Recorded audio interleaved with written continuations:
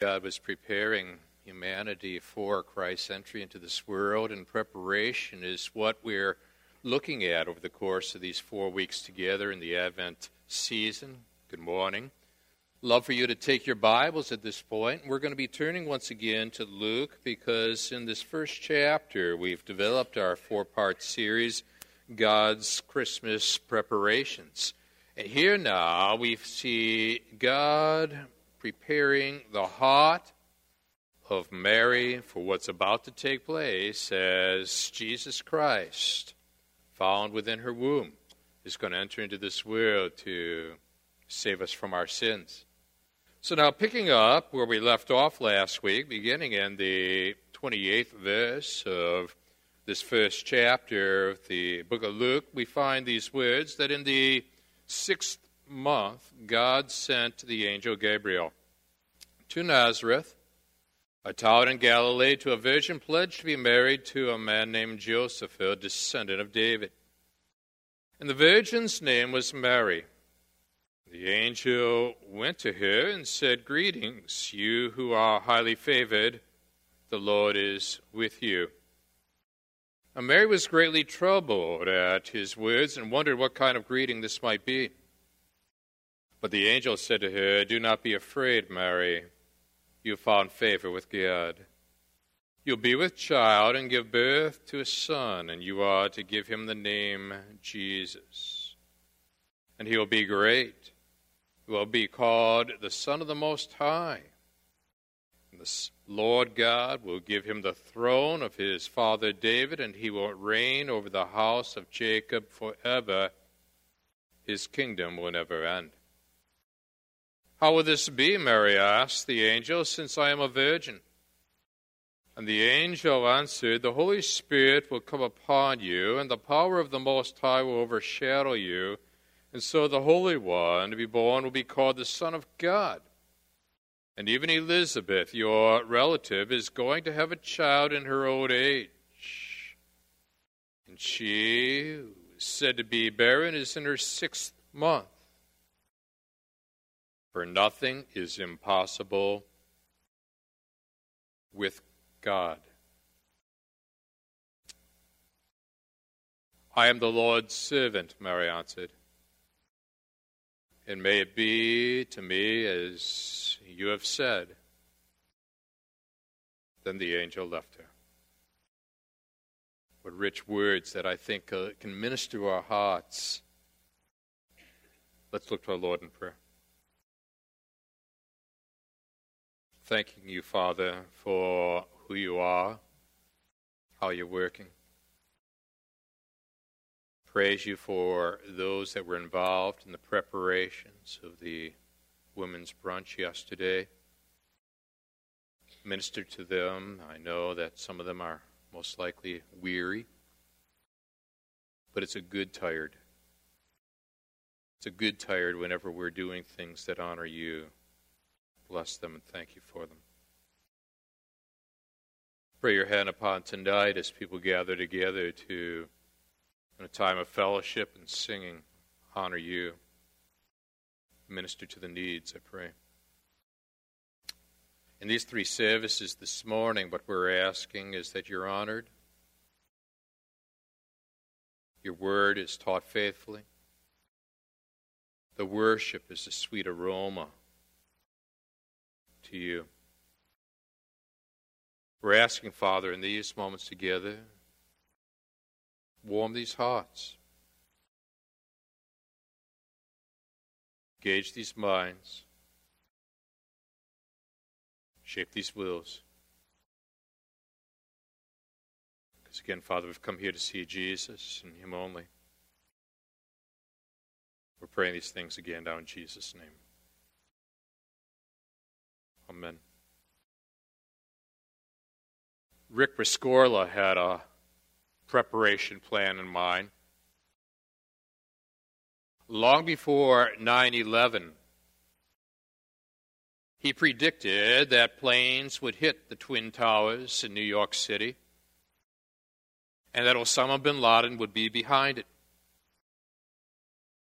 Rick Rescorla. His story is told on the History Channel. He was the head of security at Morgan Stanley Bank. And he had developed an evacuation plan for that bank in preparation for what he thought would come. But you see, the officials, those that were his supervisors in the bank, treated it lightly. Some of them even thought that he was mad and basically discarded his recommendations and his preparations.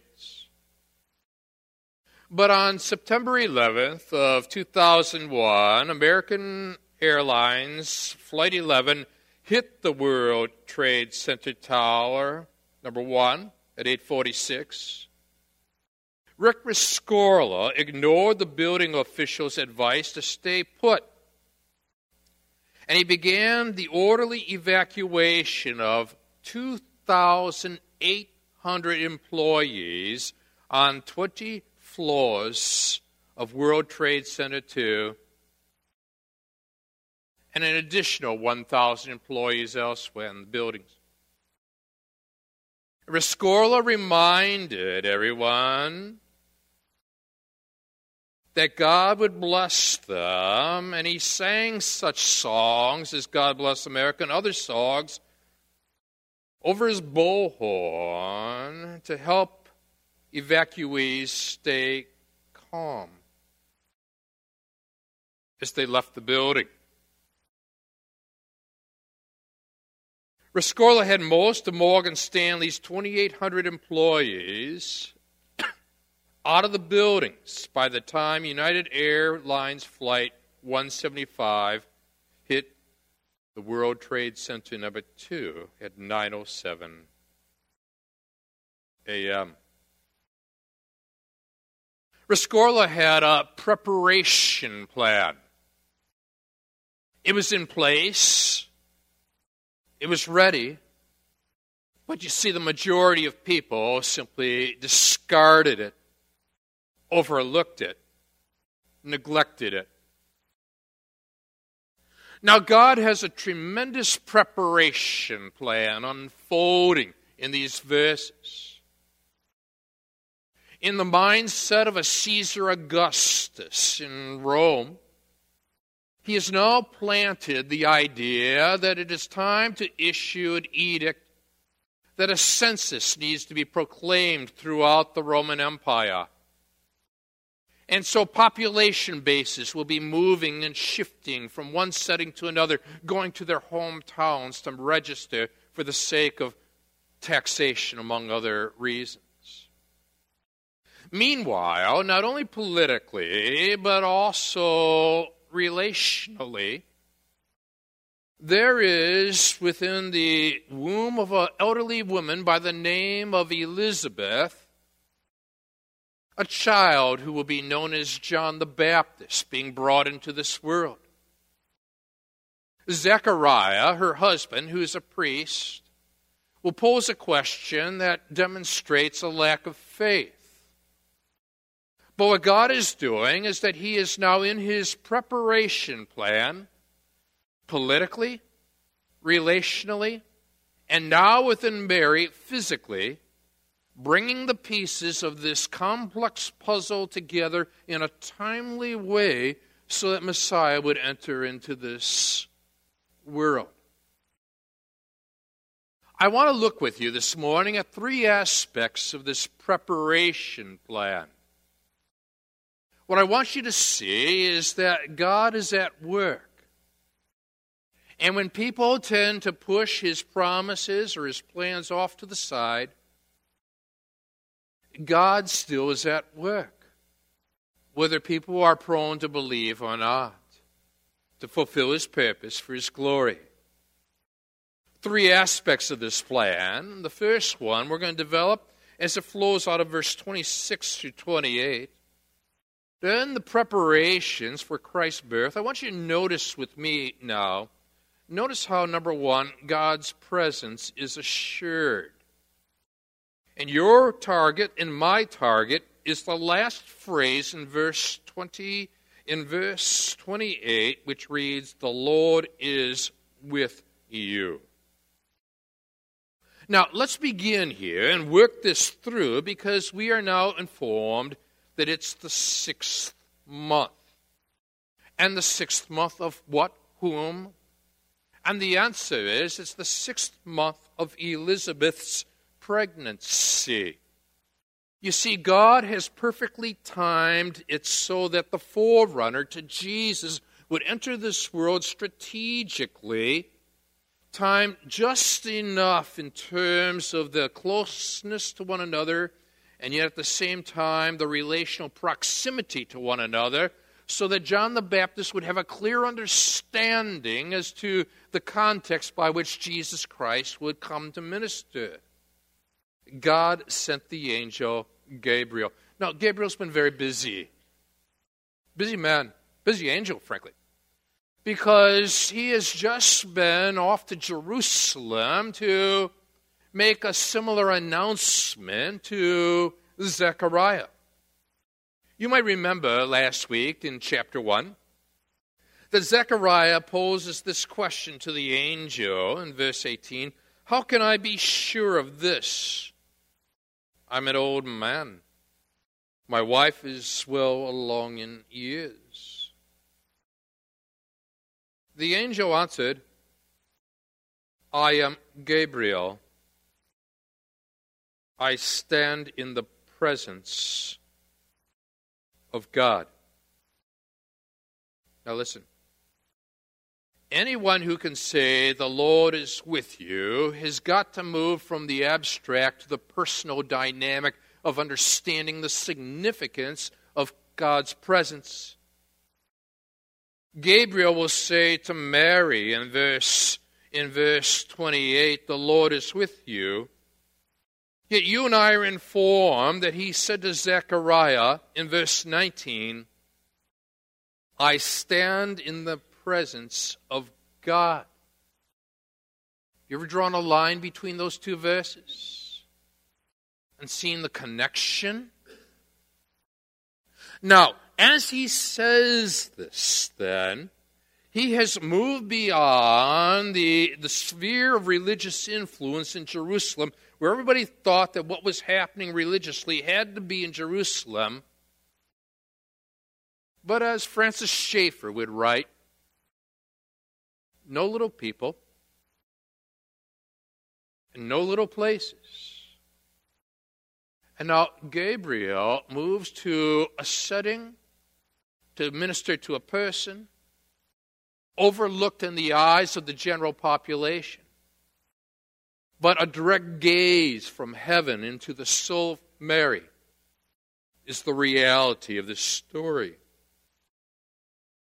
Gabriel finds this young lady, most likely between 13 and 16 years of age. And you and I are informed here in the very next verse that she's a virgin,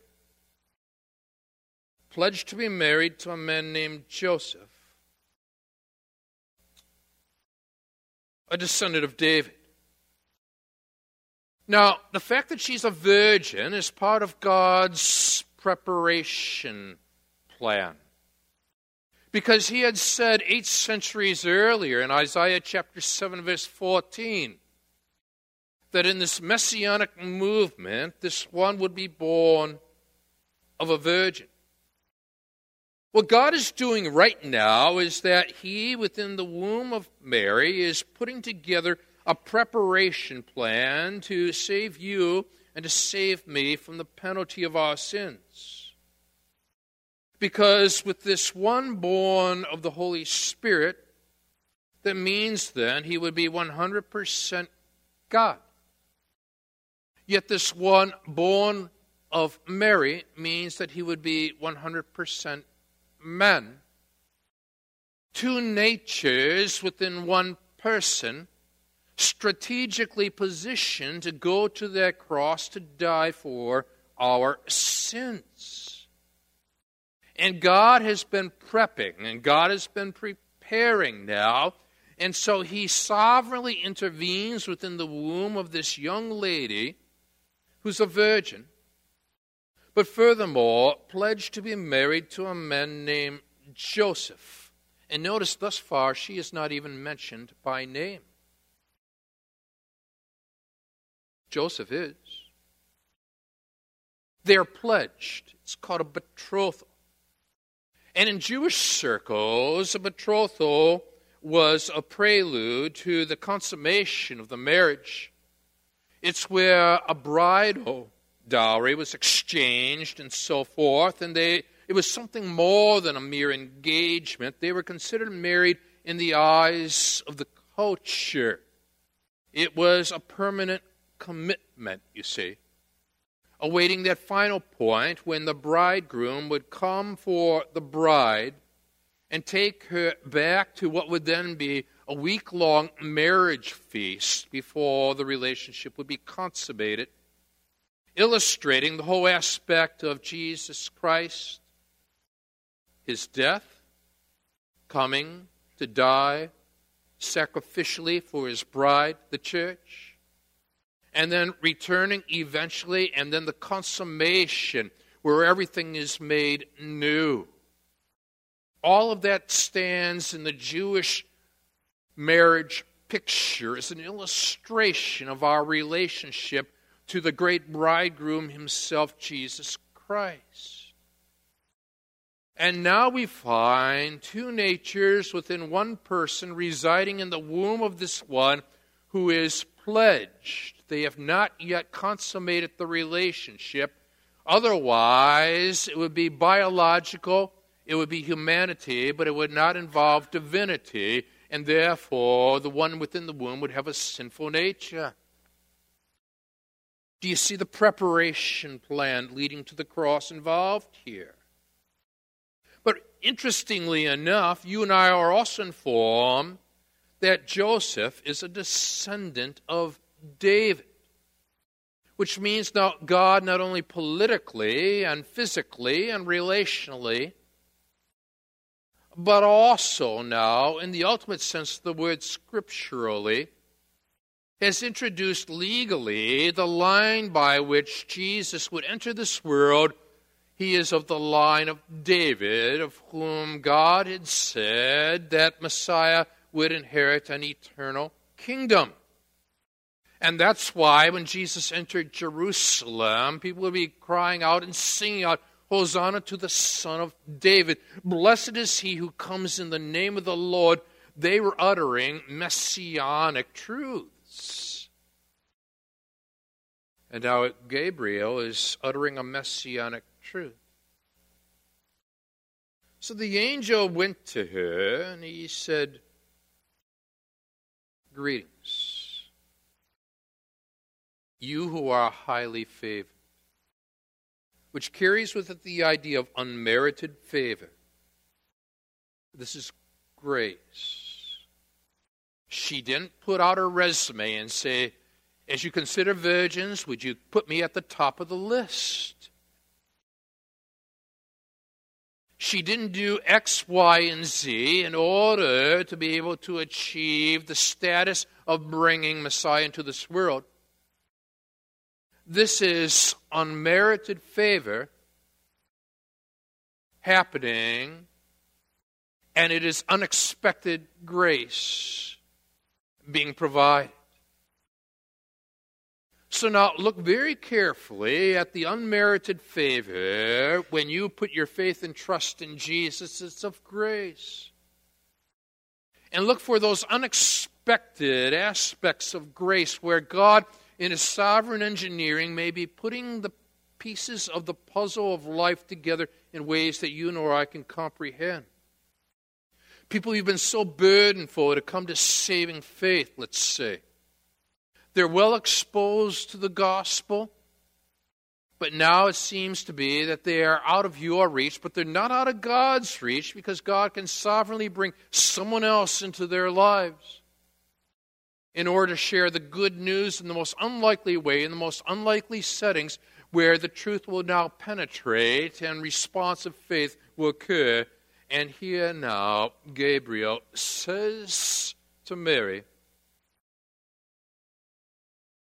the Lord is with you. And there's rich personal authenticity here because he was able to say to Zechariah, I am Gabriel. I stand in the presence of God. It was in his diary of January 14th in 1856 when David Livingstone penned these words. Felt much turmoil of spirit in prospect of having all my plans for the welfare of this great region knocked over. But I have read that Jesus said, all power is given unto me in heaven and on earth. Go ye therefore and teach all nations, and lo, I am with you always, even to the end of the world. Matthew 28:18-20. And then he added, it is the word of a gentleman of the most strict and sacred honor. So there's an end to it. I will not cross furtively tonight as I intended. Should such a man as I flee? No, I shall take observations for latitude and longitude tonight, and though they may be the last, I feel quite calm now due to God's presence. Thank God. And now what strikes me is that Gabriel takes stock of Mary's spirit, her soul, and knows what she needs to hear at this very moment. The Lord is with you. And I want you likewise to embrace that Christmas truth, that in the preparations for Christ's birth, notice with me how God's presence is assured in verse 26-28. But now there's a second aspect to this preparation plan. It's found in verse 29-33. Notice, second of all, that God's promise is fulfilled. In other words, he ties together his presence with his promise. And you and I are going to see how this promise plan unfolds in the verses to come. But right now, all that we are told in verse 29 is that Mary was greatly troubled at his words and wondered what kind of greeting this might be. But the angel said to her, do not be afraid, Mary, you have found favor with God. Grace has a way of calming troubled hearts. Do not let your heart be troubled. Believe in God. Believe also in me, Jesus would say to his disciples when they were feeling the tremendous anxiety of potential loss. If you're feeling this morning like tremendous anxiety due to either real or potential loss, or you've been delivered some unexpected news somewhere along the way where you don't see how all the pieces to this puzzle fit together, recognize now how God merges his presence with his promise. Gabriel sizes up her heart.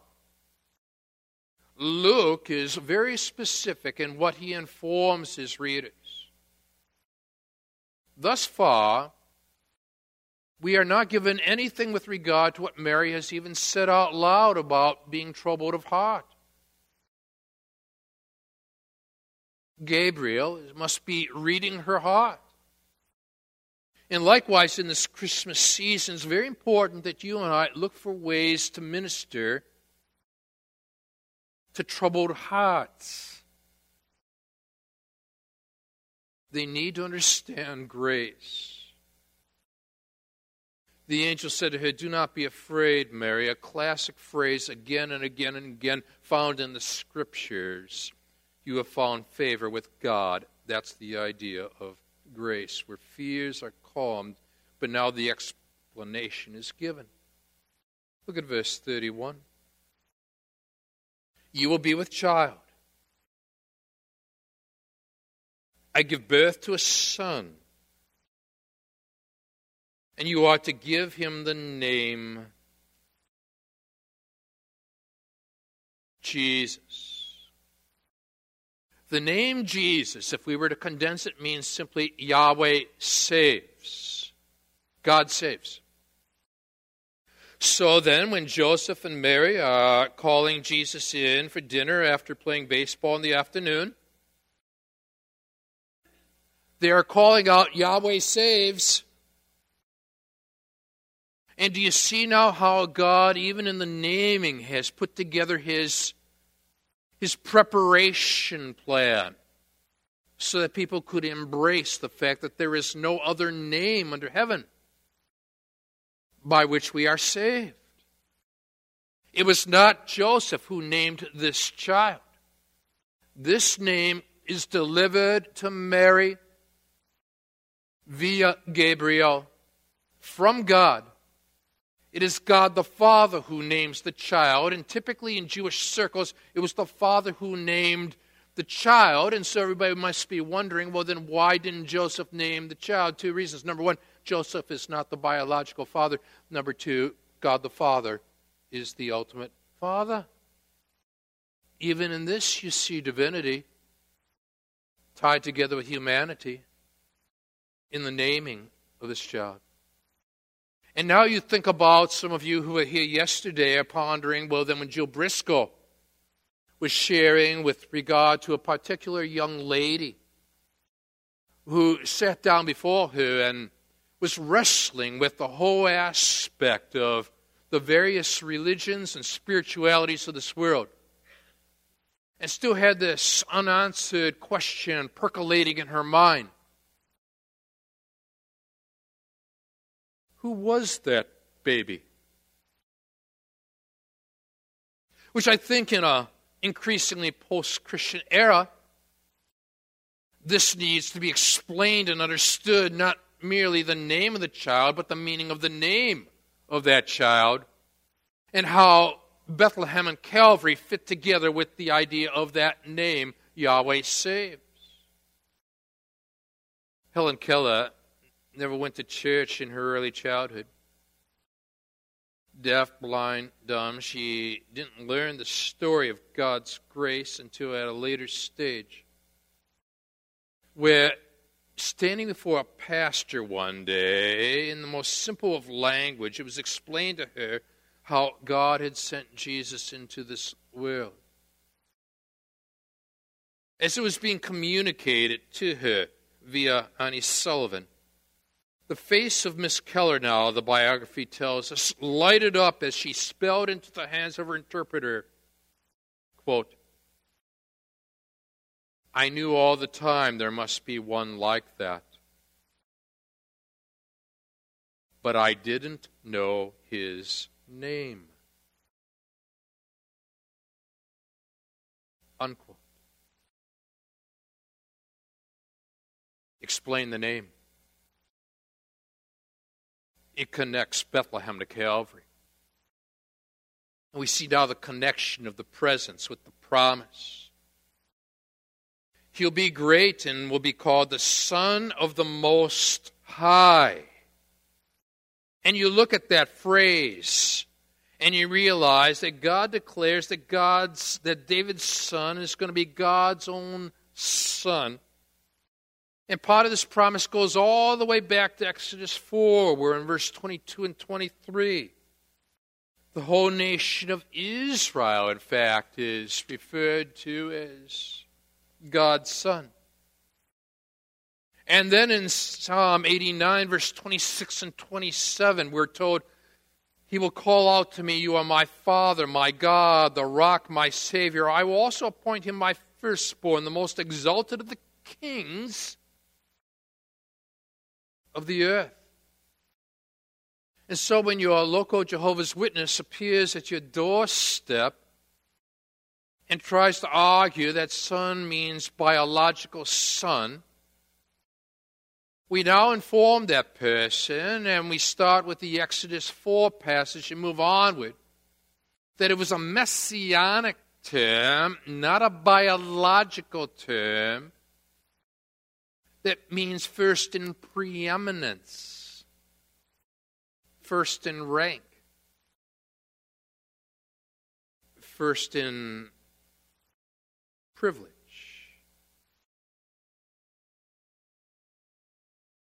And you look at this all the more, and he'll be great. He'll be called the Son of the Most High. The Lord God will give him the throne of his father David.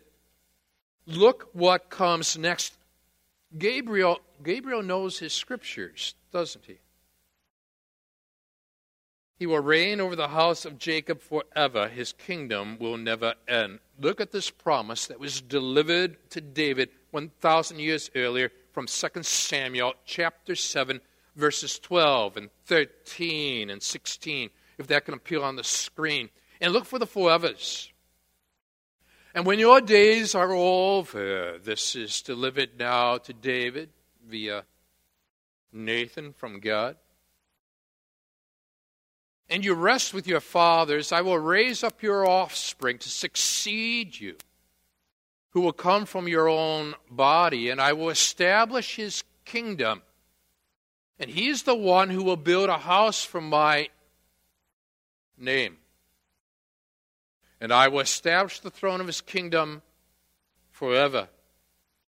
Your house and your kingdom will endure forever before me. Your throne will be established forever. And now in his preparation plan, as Mary now takes to heart what the angel has said, can you see her processing this as Jesus eventually is dying on that cross? But it's to be forever. It's to be forever. It's to be forever. 3 times stated. If she has put 2 and 2 together, she realizes there's a resurrection on hand. It's to be forever.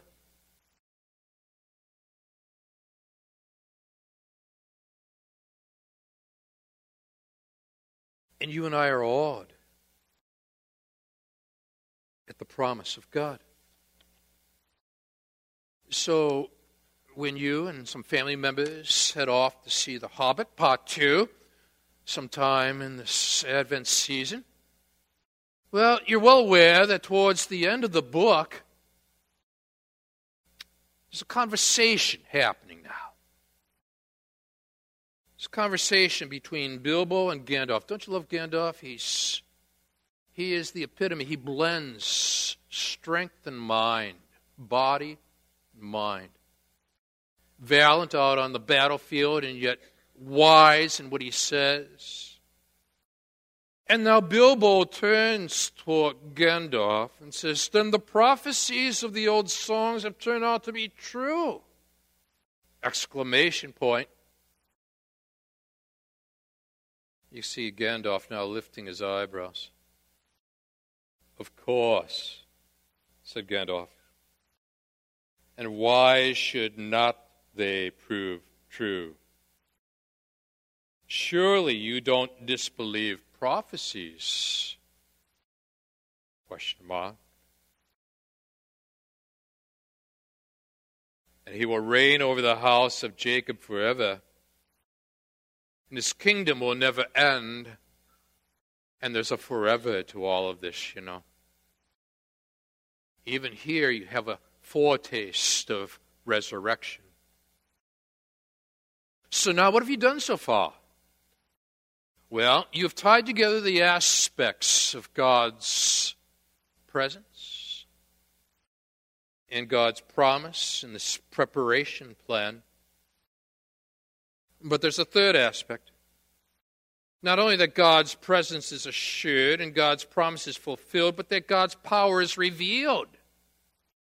And you're going to see God's power here up front. How will this be, Mary asked the angel, since I am a virgin? And the angel answered, the Holy Spirit will come upon you, and the power of the Most High will overshadow you. So the Holy One to be born will be called the Son of God. So that even at that baptism, this is my beloved Son, in whom I am well pleased, will be uttered from the heavens. But Mary's got a question. How will this be, Mary asked the angel in verse 34, since I am a virgin?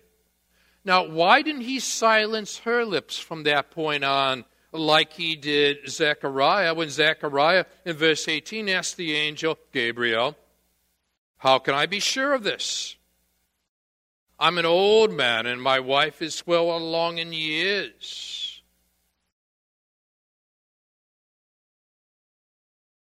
Gabriel would say in verse 20, and now you'll be silent and not able to speak until the day this happens, because you did not believe my words, which will come true at their proper time. Always wait for God's proper time. What's the difference between Zechariah's question and Mary's question? Zechariah's question was based upon a lack of faith. Mary's question was based upon a lack of understanding. Zechariah was questioning that God could do this. Mary was simply questioning how God would do this. See the difference? Questions. Love being with the students in youth group on Wednesday night. Had a bunch of questions. It was Q&A time with the senior pastor, and boy, I love them. They're all gathered together. Questions. Predestination or free will? Question mark. Answer. Yes.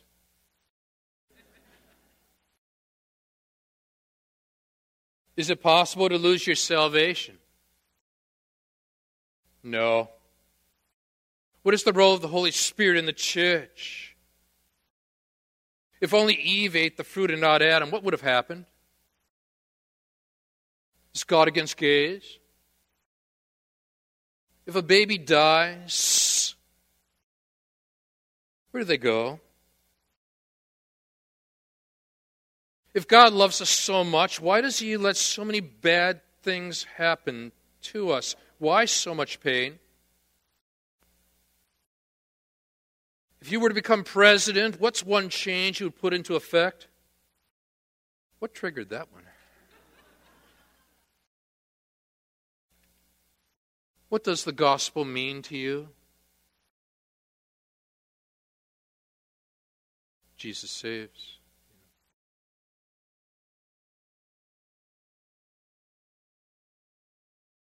Questions? But distinguish between the question of Zechariah and the question of Mary. How will this be, Mary asked the angel, since I am a virgin? And the angel answered, the Holy Spirit will come upon you. The power of the Most High will overshadow you. So the Holy One to be born will be called the Son of God. And now you have two natures in one person, perfectly positioned to go to that cross, to die for your sins. You see the complete preparation plan unfolding within this womb. He even gives her evidence. Even Elizabeth, your relative, is going to have a child in her old age, and she who is said to be barren is in her 6th month. Underline this. Would you do this? For nothing is impossible with God. Got any impossibilities in your life happening right now? You've been saying, just can't happen. Just can't happen. Check out these verses. Jeremiah 32, verse 17. Ah, sovereign Lord, you've made the heavens and the earth by your great power and outstretched arm. Nothing is too hard for you.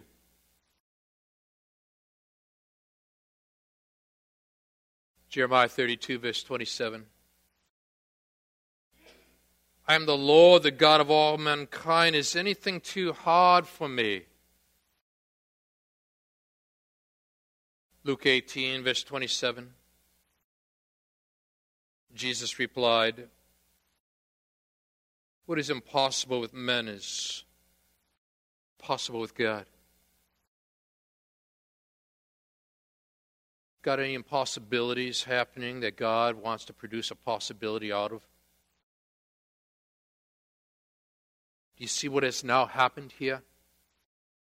God's presence is assured. God's promise is fulfilled. God's power is revealed.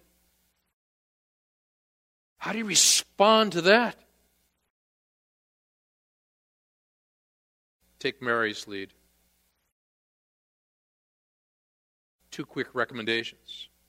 Number 1, I am the Lord's servant. Verse 38. Number 2,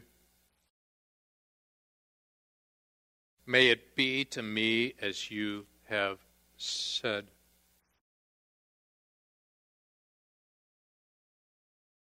Reading the account now, we are informed that Rescorla returned to the building to rescue others inside. Even though supervisors had rolled their eyes back over this whole idea of this preparation plan, it was so embedded in his mindset, he knew what to do after getting everybody out of the building. He returns. He returns to the building to rescue others still inside. He was last seen heading up the stairs of the 10th floor of the collapsing World Trade Center number 2. His remains were not recovered. To this day, we're told, many felt so guilty and apologetic because they had neglected, if not rejected, what he had said and what he believed was about to take place. And part of the fact that he sacrificed his life for others. You see the preparations here? See how God's at work? This is your sovereign God. Let's stand together.